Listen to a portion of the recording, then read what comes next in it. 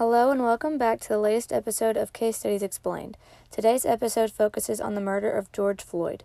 This is a very well-known case because of its effect on the United States as well as other countries. It is also more known because of its relevance and because it only happened less than a year ago.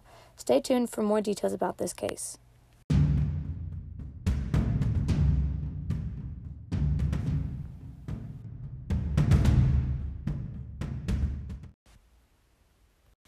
On May 25, 2020, George Floyd, a 46-year-old black male, was killed in Minneapolis, Minnesota, while being arrested for using a counterfeit bill.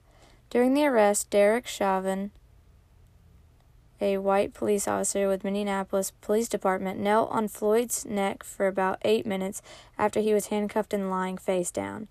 Two other police officers, J. Alexander Kueng and Thomas Lane, assisted Chauvin in restraining Floyd, while another officer, Tu Tao, prevented bystanders from interfering with the arrest and interfering as events unfolded. Floyd had complained about being unable to breathe prior to being on the ground, but after being restrained, he became more distressed and continued to complain about breathing difficulties. After several minutes passed, Floyd stopped speaking. For a further 2 minutes, he lay motionless, and Officer Kueng found no pulse when urged to check. Despite this, Chauvin refused pleas to lift his knee until medics told him to. The following day, after videos made by witnesses and security cameras became public, all 4 officers were dismissed. Charges were brought against the officers after one autopsy concluded Floyd's death had been a homicide. 2 autopsies were conducted, though. The first autopsy was issued June 1st. It revealed that Floyd's heart stopped while he was being restrained and that his death was a homicide caused by a cardiopulmonary arrest, complicating law enforcement subdual, restraint, and neck compression. It was noted that fentanyl intoxication and recent methamphetamine use might have increased the likelihood of death. Other significant conditions that could have been to blame were arteriosclerotic heart disease and hypertensive heart disease. Floyd's family commissioned a second autopsy. From the evidence available to them, which did not include a toxicology report or unspecified bodily samples, the medical examiner announced that Floyd's death was a homicide caused by asphyxia due to neck and back compression. Also, he claimed Floyd had no underlying medical problem that contributed to his death. He also said neck compression affected blood flow to the brain.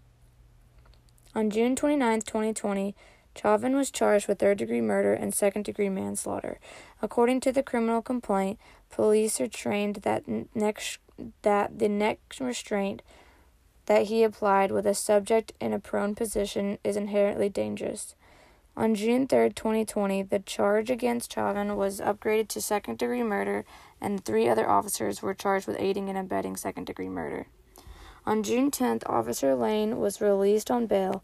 His attorney asserted that he warned Chauvin of the danger of severe harm to Floyd, and that doing so was all that was required under Minneapolis police regulations at the time.